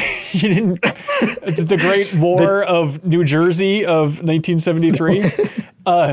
Ben writes in and says, "I've been going back through old Super replays at Game Informer and thinking specifically of bad games like Illbleed or Raw Danger, and it made me wonder what quote unquote ahead of its time means in 2023.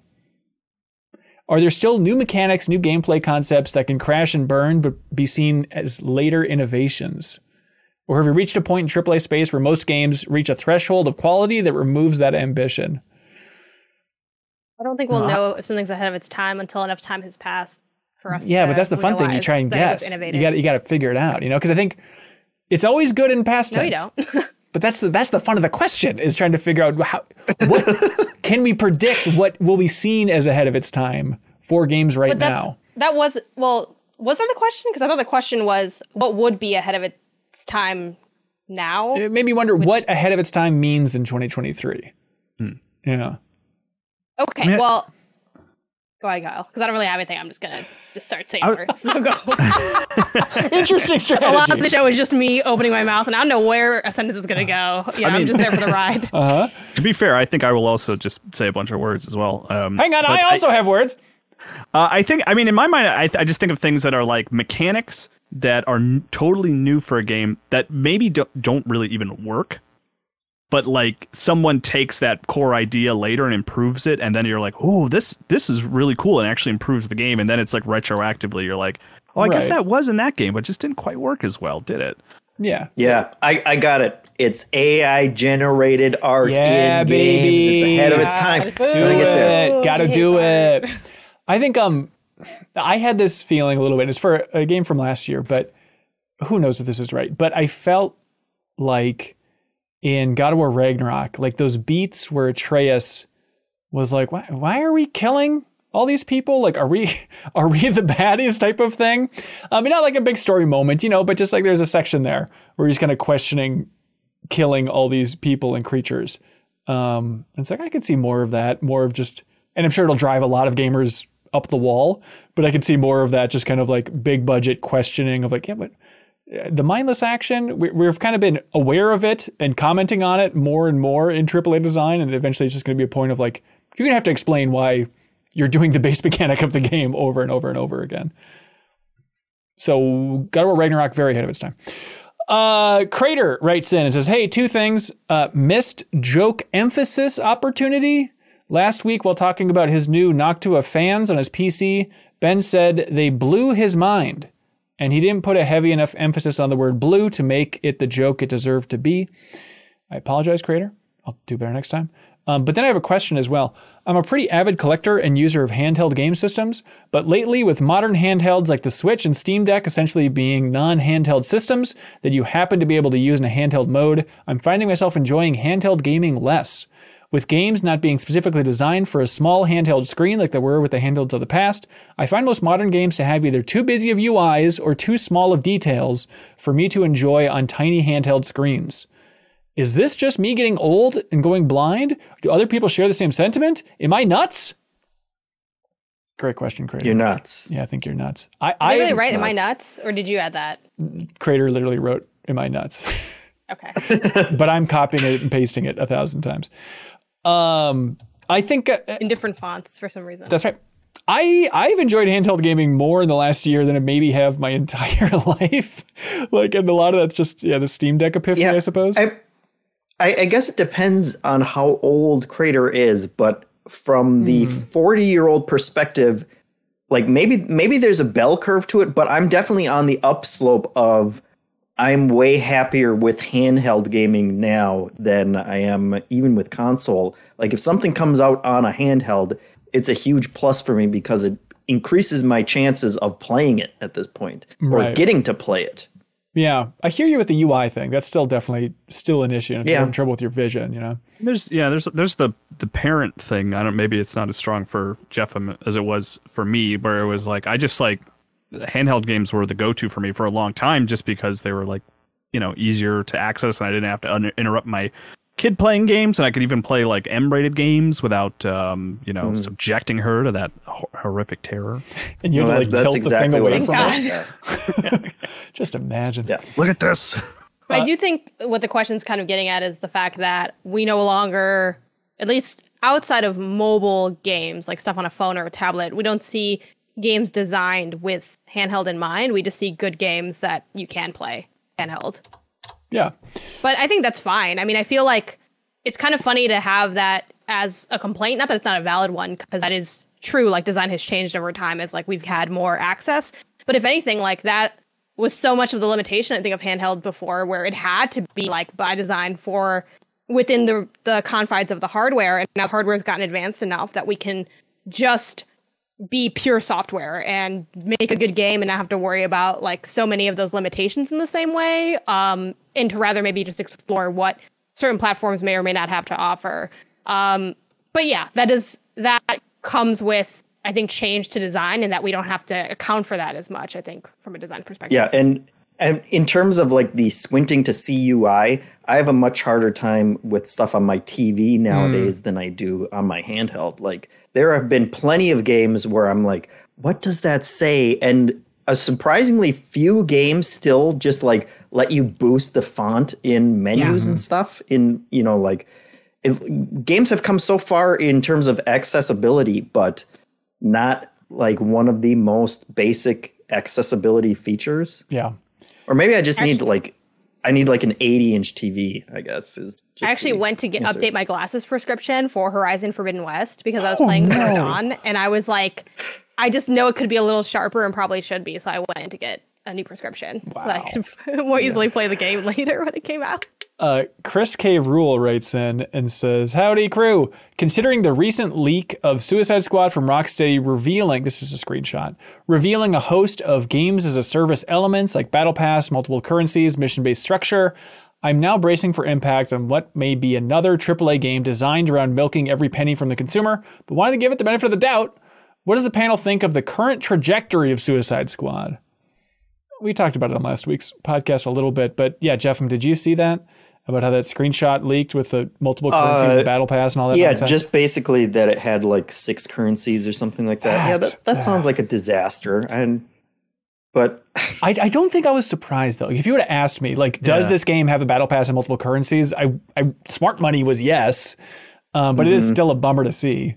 Yeah, my reaction was a bit of like, oh, I thought this was known. Is this this is a headline? I thought this is what the game was, which bums me out. It's one of the reasons, like, I mean, 2 years ago, Gotham Knights ended up being just as much a games as service game as well. But like one of the reasons I was like more excited for Gotham Knights and Suicide Squad was because it seemed more like a narrative-driven Arkham, directly inspired by Arkham action game, where Suicide Squad seemed like a multiplayer games as service shooter. Right. And now we're living in it, baby.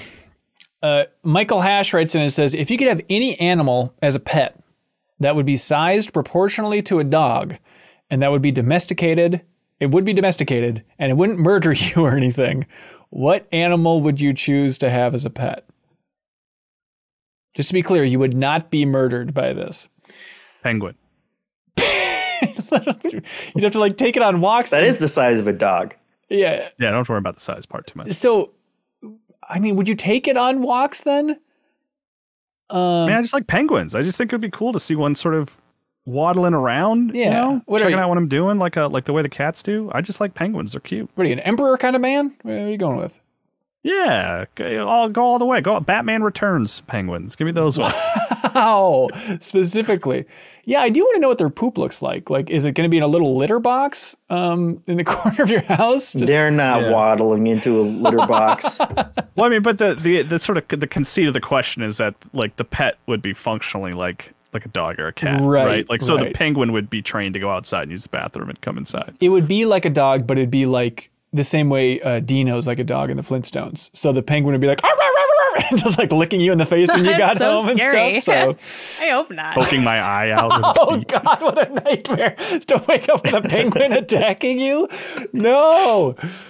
Let's see. You could go like I think in the Jurassic Park book, like John Hammond tries to sell, or he does successfully sell like small elephants to the Japanese. That's like how he got. Is one of his weird tests. And I think the implication, correct me if I'm wrong, everybody who's read the Jurassic Park book recently, but the implication is that he was saying like, hey, it's a dog-sized elephant. Buy it, Japanese people. It's genetically engineered, but realistically he just had like baby elephants that he was like using as the sales pitch, and that was it. Oh my God. So I think a little elephant would be pretty cool. But then it'd be that situation of like, they're probably too smart, so it'd be kind of sad, even if you're keeping them in your house, right? This is a small thing, but it'd be cool to have like a dog, like a marine iguana is where I was going. I was trying to think of like what the coolest lizard would be if it was like just a super chill lizard and it wouldn't attack you and run around and stuff, but just like wanted to be pet. And also you could like go to the lake and they would just swim around and stuff.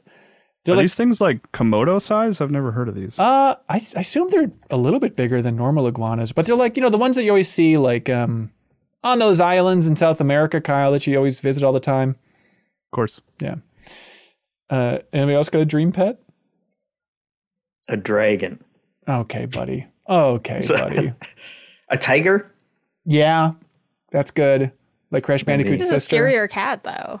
I know that you're gonna like re-catify it, but Yeah, but it's know. I'm happy with my kind of, cat. you know, like a huskier cat, Yeah. but also with a dog's personality. And yeah, having like, instead of a guard dog, having a guard tiger, I feel like your house would be 3 times as secure. No one's going to mess with that. Good. I guess we didn't say what size dog though. You know, dog Yeah. size. Well, is it like Mastiff I mean, dogs? average dog. Yeah. What is average, Dog. So it would be a slightly smaller tiger, I guess. Yeah, I'd take that. An attack corgi writes in. Janet, did you have one? Do you have a thought? No. Okay. no, I don't have a thought. Wow. Okay. Never have, never will. Janet went human, which I think is in poor taste. I don't understand that. An attack That corgi is not what it says. writes in and says, "Oh, hey there, neighbors. Thanks for letting me into the podcast. Thanks for forcing your way into the podcast, attack corgi. What song gets you grooving? Let's say you're doing chores and it comes on over your speakers / gramophone and gets you bobbing your head. Mine is Flowers by Miley Cyrus." Okay. Well, it just came out. Recency bias much? No. Yeah, what song is getting you grooving? Getting you in a good mood wherever you hear it. I was just in Hawaii for a week. We have a bonus video all about the Jurassic Park tour on our YouTube channel if you want to check it out with Kyle and I. But the person, we were staying at their house, and she only listened to like the Island Music radio station. And so I've just been like soaking in that for every drive. And then at a certain point, it got that song, and you can blame Stranger Things, but yeah, past the Dutchie, that song like got in my head and did not leave for an entire week. And so I think that's my go-to, will get me grooving. And also it will not leave your head, and it will, you need a screwdriver to get that song out of your head. I don't know if we're like guaranteed. I read this as like right now. I really like Dirty Dancer by Orion Sun. Has been a song I've been listening to a lot. Okay. Okay. But yeah, other than that, I don't know. It changes over. Like I just have a couple tracks that I'll gravitate towards in different shifts. As long as you aren't specific, I think that's good. That Anamanaguchi Hatsune Miku song. Ooh, okay. That's a good one that I'll just pull up all the time randomly. Yeah. Jeff, is it just Turkey in the Straw or National Anthem, or what do you go for? National Anthem. Radiohead song? Oh no. I remembered my anecdote for the stupid question. I was in the car like a month ago, and I heard a song on the radio, and it was catchy, and I wanted to remember it. And so I tried really hard, and the words that I remembered were Elastic Elbow. And so then like 2 months later, I Googled every form of Elastic Elbow, trying to nail down like what this song was. And I couldn't remember any of the words, but I remember that it was like a vaguely British sounding woman was like speaking for most of the words. And all I could remember was like, at some point she talked about furniture. And then This is not and real. I went to the current Jeff because was you know like they telling us about his dream last night. I went to the current because they give you like their entire playlist, and I was like looking through months trying to figure out what it was, and eventually I think I Googled like British indie band where they talk a lot, and a search came up about the band, but the band's name is Wet Leg. I was completely off, but the song is called Shay's Lounge, and she does say Shay's Lounge like 100 times during Nice. the song. Hey, So I you listened got to it, man. and it was still pretty catchy. All right. Congratulations. It was a journey. I have a very specific request, and please forgive me for being this indulgent, but we have like, over Christmas, it was driving me wild, where we have like a wind-up Santa. We've had it since I was a kid, and it plays this song, and it's like, oh, iconic Christmas song. But it's only because I've had this wind-up thing, and I realized I've never heard this song anywhere else. It's just like a wind-up music box, so you can't like Shazam it to find out what the song is. So if anybody knows what song this is, presumably a Christmas song because it's a Santa thing, but I've never heard it anywhere else. So the music box goes something like this.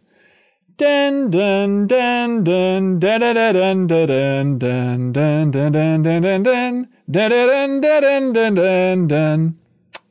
Anybody? All right, thank you. YouTube comments or people tweeting me at Yozetty, Yozetty. Please let me know what the hell that song is. Damon. Shazam that. Let's see what happens. Error. Humanity bad. Damon writes in and says, Goose Goose Duck is the latest game rising up on the Steam charts. Since I'm assuming none of you have played it, let's settle the age-old question instead. Duck Duck Goose or Duck Duck Grey Duck? Duck Duck Goose. Who says Duck Duck Grey Duck? Jeffem and I do. No. Why? You don't do that, Jeffem? You're turning on your roots? No. I'm agreeing with you that it's not Goose. It's obviously Grey Duck. I saw a picture of a T-shirt that I kind of wanted to buy because it was just a picture of Anthony Edwards, and under it said Grey Duck because his name is Goose in Top Gun. It was like in the Top Gun logo. That's specific. But it was Grey Duck. I'm sure we've talked about it before, but yeah, it's a weird thing. My daughter came home from daycare where she was really young and explained Duck Duck Grey Duck to me. Yeah. And I was like, what are you talking about? I was like, it's very stupid. Are you confused, Janet? Do you know what we're talking about? No, I'm Googling it right now because as far as I know, stand. I mean, I think it might even be specifically a Minnesota thing. Yeah. I don't even know if it's like Midwest. I think it might be Minnesota. They play Duck Duck Grey Duck instead of Duck Duck Goose. So it comes from Swedish because there's so many Swedish immigrants in Minnesota. And so it was like Anka, Gris Anka, forgive me, Swedish speakers, I think was like the Swedish variant. And then we adopted that. So it's to the level though that I saw this Goose Goose Duck, which looks like kind of like an Among Us style game. I saw it like blowing up on Steam, and genuinely in my mind, I'm like, is that what everybody else says? Like, I think that's what they also say for Duck Duck Grey Duck, and just kind of moved on, not realizing there was a flip even on that. But I think Goose is genuinely better to say because it's a single syllable word, so you can get going. You can get the chase started faster. Yeah. You have one syllable to alert the player that it's time to be chased, where Grey Duck is too long. Hang on. I'm going to write down for a Summer New Show Plus, playing Duck Duck Grey Duck outside. We all have our weird things, though. Like, I realized the other day that people don't say washroom, like, here at all. No. I mentioned, like, my brother's like, we were streaming, and he's like, I'll be right back, I'm gonna go to the washroom, and everyone's like, what is this weirdo talking about? The washroom? And I'm like, it's like the bathroom, restroom, it's like all the same to me. It's a urinal. No one says washroom here. Kiwi the Goo writes in and says, hey, Min-Max Maniacs, hello. Someone asked a question recently about when major developers will make smaller games instead of these massive overworlds. My question builds on that. What is From Software doing that allows them to create games like Elden Ring? It's almost as big as like a Red Dead Redemption and GTA, and with far more intricate level design and RPG mechanics. Is it simply heavier crunch and reused assets? Something else? What can other devs learn from how quickly, relatively, From Software made Elden Ring's world? I think it's a good question. Devil, probably. What's that, Janet? A deal with the devil. Deal with Satan himself. That's Miyazaki's cornerstone of design. I think the answer to that is they can't learn anything because I think it is so unique to From Software. Like no one's going to be able to reproduce that. And it probably is. I mean, there's certainly some reuse of assets, but not in I don't consider it in a negative way because it's pretty transformative of how they do it. And I'm sure there is crunch to some extent, but yeah, like any lesson you could take from Software, don't have it be how do we make the world's largest game in the shortest amount of time. Like, don't try and reproduce that. I mean, I would love because they've been making those games for like so long. Like you get to that place by experience and also the deal with the devil that Janet mentioned. Yeah, obviously Devil's number one, but I think number two, the big one is like maintaining a team. And the fact that they are just, even if they're shifting to an open world, like that team knows the structure, they know how to bang out these beats, they know the tech. And even though it's evolving, I think that is the huge thing. And it's the reason that Death Stranding released so quickly, much quicker than anybody else realized or thought that they could possibly pull it off in, just because the idea of like, well, Kojima brought a lot of his former team. And even though they're working with new tech in that situation, it's like if you have that experience of a team that knows how to work well together, you can get through it a little bit quicker than assembling a new studio to make an open world game. Like, whoa, that seems impossible. Yeah. JKK411 wrote in with a little game to play, and I am still trying to wrap my mind around how much I love this. So JKK wrote in and says, it's time to play a game, Coke or Pepsi. I will list a series of names. You have to guess if they are A, musical track from Gareth Coker, video game composer of games like Ori and Halo Infinite, or B, a variation of Pepsi from around the world. Okay. Okay, so Coke or Pepsi. Here we go. Kyle. Yeah. Carnival. By the way, it's like Coker, like C-O. Yeah, that's right. Yeah, it is right? truly next level brilliance. I'm gonna go Pepsi on this one. Correct. There's a Japanese flavor of Pepsi. Jeff M. That is Code Red. Man, that sounds like it was a Pepsi, which makes me want to say Coker. That is Coker, a track from Arc Genesis. Don't be confused by Mountain Dew's Code Red. Janet, Ice. Hold on now. Pepsi. Correct, from Southeast Asia. Yes. Kyle, trick question. Fire. Fire? Mm-hmm. This is evil. Coker. No, you moron. That's Pepsi from Southeast Asia. I was wondering if it might be both. Jeffem, Fire and Ice. That's got to be Coker. That's Get outta Coker here. from the Arc soundtrack. Let's see. Janet, Ghost. Poker. Pepsi, Japanese flavor of Pepsi, which I want to taste a Ghost. I want to drink Ghost this. flavored? Yeah. A ghost Can we flavored order Pepsi? these? Yes. And drink them for New Show Plus or something. Absolutely, we can. Whatever anybody wants. Kyle, Is Ghost Pepsi okay?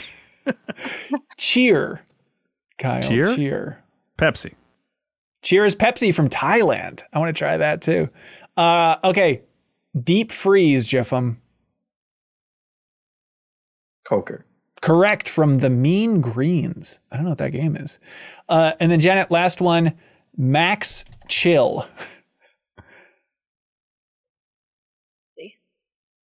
What'd you go with? Pepsi. Pepsi from Sweden and Finland. Okay. Max. Nice. All right. Wow. Like, please tell me he didn't name a track that because that's not a good name for a song. JKK411. What if he told you it was the most chill song he's ever composed? It was like Aquatic Ambience, whatever the hell the name is from the Donkey Dan Kong song. corrected. Also for the Ghost Pepsi from Quick Google, apparently they all were like mystery flavored. And then I don't know if this is official what they ended up being. I think I'm seeing like chocolate peanut butter pumpkin. Like I don't know what's in here. What? I don't know, but I think they're all like you don't know what they're gonna be. And they have like little ghosts on them. They look like bootlegs, to be honest. So the idea is like if you see a ghost, you also don't know like what person that was because it's just like a weight sheet. Like whoa, you know. I don't think that's how ghosts work. Oh, You're supposed to. Isn't the thing you know who they are or that you can see them? sometimes, but sometimes they're just like a wisp in the woods or something. Right in. The last Let ghost us you know saw, what ghosts Ben, are. what were you seeing? It looked like a person, I guess. So in that case, yeah, I think that fits. Okay, what do y'all like for question of the week? I like the one where Jeffem told that story about the radio. Oh, that's Okay, good. songs got you grooving. That's true. And this is, we don't emphasize it enough. This is whatever made the show better. That's what we're voting for here. A lot of One Piece talk came from that question. The physical games, I thought was a talker. Yeah. I mean, I feel like we've been steering away from games recently, but Coker Pepsi is a very good, Poker Pepsi was very good game. I don't want to overlook the obvious here, but Kyle, what are you thinking? Let's go with physical games. Boring, but okay. You Congratulations, asked. Brian W. You just won Untitled Goose Game from I'm 8-Bit. Now it's time for something that we love to call Get a Load of This.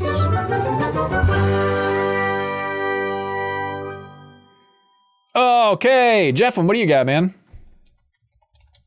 Get a load of this. This is a CNET article called, it's entitled How to Treat a Credit Card Like a Debit Card.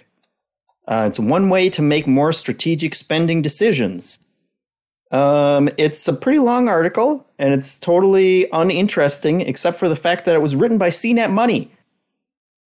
And CNET Money is a overarching kind of title that they are now putting on stories that have been written by an AI engine. No. And there's like dozens of articles that they've just kind of put out without any kind of, major announcement or anything. But each one says it has an editor listed as the real human who actually edited it. And then there's an editor's note that says, well, actually, there's a note at the top that says this article was assisted by an AI engine and reviewed, fact-checked, and edited by our editorial staff, which makes it sound like it would actually be more work for a human being if it's that rigorous of a check. But this one also has an editor's note that says, we are currently reviewing this story for accuracy, and if we find errors, we will update and issue corrections. So I don't know what's going on there, but they're all in on it, and that's our future for editors. Google doesn't allow purely AI written content.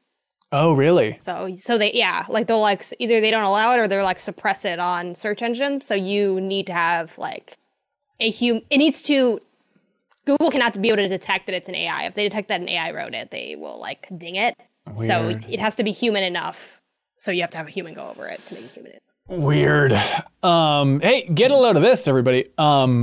If you're a fan of the Coen brothers, like myself, you're probably also frustrated by every interview with the Coen brothers being bad and very tight-lipped and quiet. But I found another good one, everybody. Did you know that the cinematographer Roger Deakins has a podcast, Kyle? No. He's had a podcast for years, apparently. It's called Team Deakins, Deakins. But they had an episode, I think from 2020 with Joel Coen.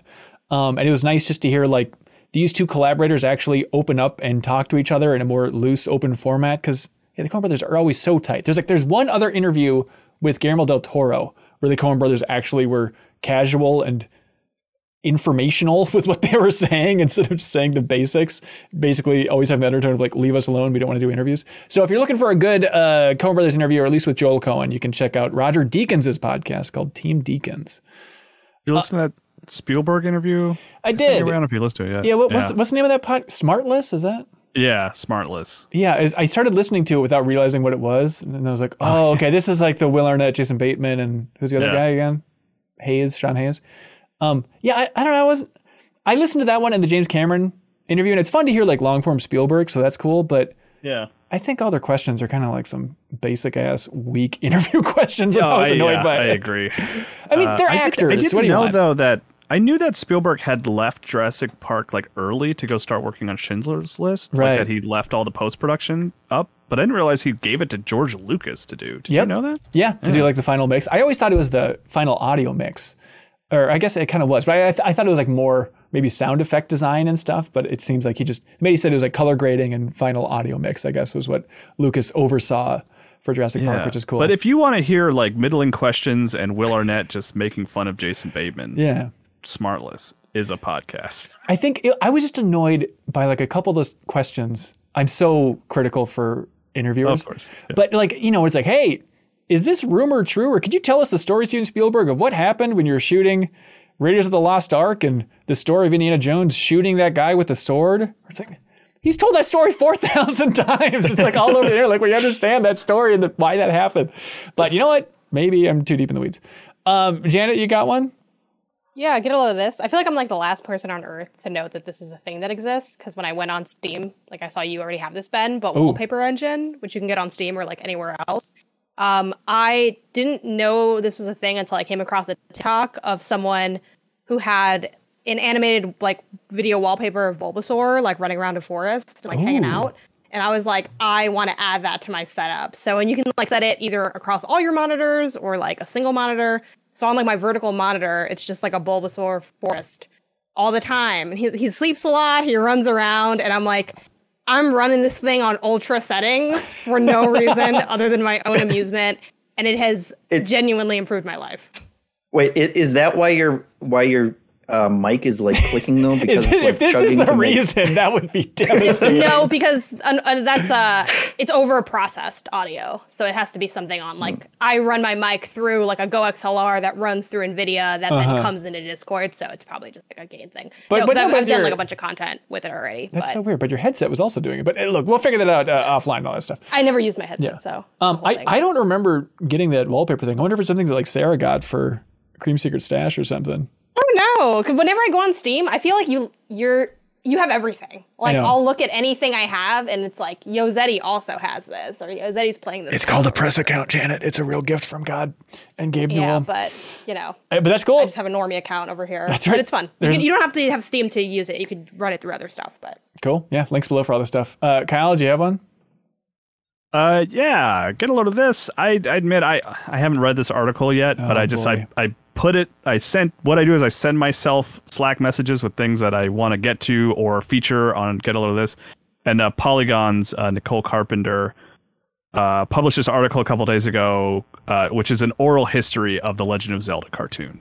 Which is like, I'm very excited to read it, and I'm also mad that I didn't think to pursue that as a feature idea first, because I love digging into like obscure Zelda stuff. But I'm very excited to read it. I love the idea of like hearing what it was like to work with Nintendo on that Zelda show back in an era where Nintendo didn't know what they had on their hands, you know? Totally. Excuse me, but Jeffem, do you have one for the class from the community? I do. And the chat told me I should have read my AI story with my AI eyeballs turned on. Oh, through the NVIDIA thing. I will turn that on now for the community one. Hang on. We need to explain what the hell you're talking about, because do we really though, if Hanson? You're at the backstage pass, you saw Jeffem experimenting with his NVIDIA eyeball tech. But okay, sorry, go ahead, Jeffem. Now people understand vaguely. Okay. Get a load of this. This one is from Nick from Fantasy Critic, and it's an announcement from Power Wash Simulator, which is the Tomb Raider free special pack repels into Power Wash Simulator on all platforms on January 31st. This is actually hard. It's harder to do when I'm just trying to read the tweet. Yeah, you sound like an AI. Yeah, basically you can go and scrub Lara Croft's manor in Power Wash Simulator and all of her dirty vehicles, I guess. Okay, which seems really cool. Jeff, the moment I saw that instantly, I was like, oh man, what other iconic video game locations would be great for Power Wash Simulator? I love this idea. I think it's so cool. It is good. Mario Sunshine. Jeff, how are you able to read that article without breaking eye contact with your camera? I know, it's incredible. Ugh, I hate this. Turn it off. It's really gross. If you want to see that full thing of Jeff experimenting with that weird AI eyeball tech, you can check out the Backstage Pass version, which is available to all $10 supporters of us on Patreon, patreon.com/MMX2Ns. You get the full uncut version of this podcast each and every week. You get it a day early, obviously, because it's live. You can find the archive. We have a bonus question. Like this week, we answered John Colafadis' question in the pre-show, so you can check that out. Help support this whole independent operation. We appreciate it. And it's a good time to jump in at any tier over on Patreon, even that $2 tier. We appreciate that because we have a new episode of Trivia Tower happening on Monday, January 23rd. That is this Monday at 8 p.m. Central. We're going to be joined by the one, the only Maddie Myers from Polygon and Triple Click. She's going to be our co-host. It's one of those things of like, has Maddie not been a co-host on Trivia Tower yet? I don't know how I missed this, but of course. So that'll be a fun episode. We have codes to give away for Mario plus Rabbids Sparks of Hope. I'd say the fourth best game from 2022. We have codes for One Piece Odyssey. We have a ton of other indie game codes to give away. So come compete in game trivia. Give yourself an exciting Monday night. I think there's a lot of people who just watch Trivia Tower on YouTube and they say, well, I obviously don't want to compete. Look, there's a chance you'll win. Even if you don't, you will have a very exciting time, and it's very easy just to literally click through. You can play in your browser in the Discord window and compete in video game trivia. You know a lot about video games if you're listening to this podcast, so put it to use. Compete in Trivia Tower this Monday, please. Also, heads up that the plan, at least, Janet, were you still hoping to stream Left Behind, the Last of Us DLC this week? Yep. It'll be my first time playing through it. I've never played it. I'm jealous. I love that DLC. It's one of those where like I remember one half of the DLC more than the other. It's kind of like there's some Mass Effect DLC, like with, never mind. The Citadel DLC is the same thing. Like there's some really good subtle stuff, but the rest I forget about. The point is, Janet, I'm excited to watch you stream that on MinMax's Twitch account. It's twitch.tv/MinMaxShow. And it's Thursday at 9 p.m. Central. You're starting, is that right? 9:30 p.m. Central, 7:30 PT. There we go. Sweet. And it'll be up on YouTube as well when you're done with that. But then also, if you support us on Patreon, you can unlock the weekly bonus podcast we do called Party Chat. This week, I ran down my personal top 10 games of 2022. We talked about designing Disneyland parks. We dove into the weeds on Pokemon Scarlet and Violet's endgame. So if you kind of want the max spoilers of Pokemon Scarlet and Violet, it's in Party Chat this week, everybody. Also, the plan, at least it might fall through, but the plan is we're going to have our cozy holiday feast this Friday at 7 p.m. Central. We hit our goal on Patreon a while ago, like towards the middle of December and stuff. So it seems like the holidays are come and gone, but not quite, because we're going to be celebrating January 20th, this Friday, everybody, with the Cozy Holiday Feast. Chef Grant, chef from Min Snacks and star of Hitman 3, he's going to be cooking us a feast. And then Sarah and Leo and I will be sitting in the MinMax studio eating way too much and drinking a lot of wine. So tune in live on Twitch and help celebrate everything about us hitting 3,200 supporters on Patreon. Thanks to your support. And thank you to some of our biggest supporters on Patreon, people at that Game Champion tier. They can declare themselves a champion of any game under the sun. I'm talking about Dominic Suchoki, who we all know is the champion of Disaster, Day of Crisis. Patrick Polk is the champion of Gitaru Man. Is that how you pronounce it, Kyle? Yeah. I always pronounced it Gitaru Man. And then Dan said that was dumb. Dan Reichert always made fun of me for that. Yeah, I guess that makes more sense. Anyways, Patrick's a champion of it. Joe Dean is a champion of Hotel Dusk, Room 215. Starkiller, thinking outside the box, is the champion of Pajama Sam, No Need to Hide When It's Dark Outside. So officially, don't ask anybody else. Starkiller is the champion of Pajama Sam, No Need to Hide When It's Dark Outside. And Trampoline Tales is the champion of Luck Be a Landlord, which I believe is their own game. So very diabolical, but hey, fair game. Thanks to everybody who supports us on Patreon. Obviously, thank you to everybody for watching or listening to this episode. Kyle, Janet, Jeffem, anybody have something else they want to say? Last chance to scream anything into a microphone. Be good, have fun, let's go. Oh, wait, does that mean the episode's done? Or Yes. It's not official until you do it. is that right? Does anybody else want to try? Have a good day. Be fun. Go Let's. Yeah. See. Okay. And Janet, can we get through your broken mic? Can you? Be good. Yeah. Have fun. Holy crap. Hang it. No, I cut out the last one. It's not going to go. You know what? Okay, this is the same mic I've been using for a year, so I'm tired of being chastised. All right, God forbid I have any technical issues. Okay, because of everyone else's freaking perfect production over here. And the point is, thanks so much, everybody. Be good, have fun, let's go.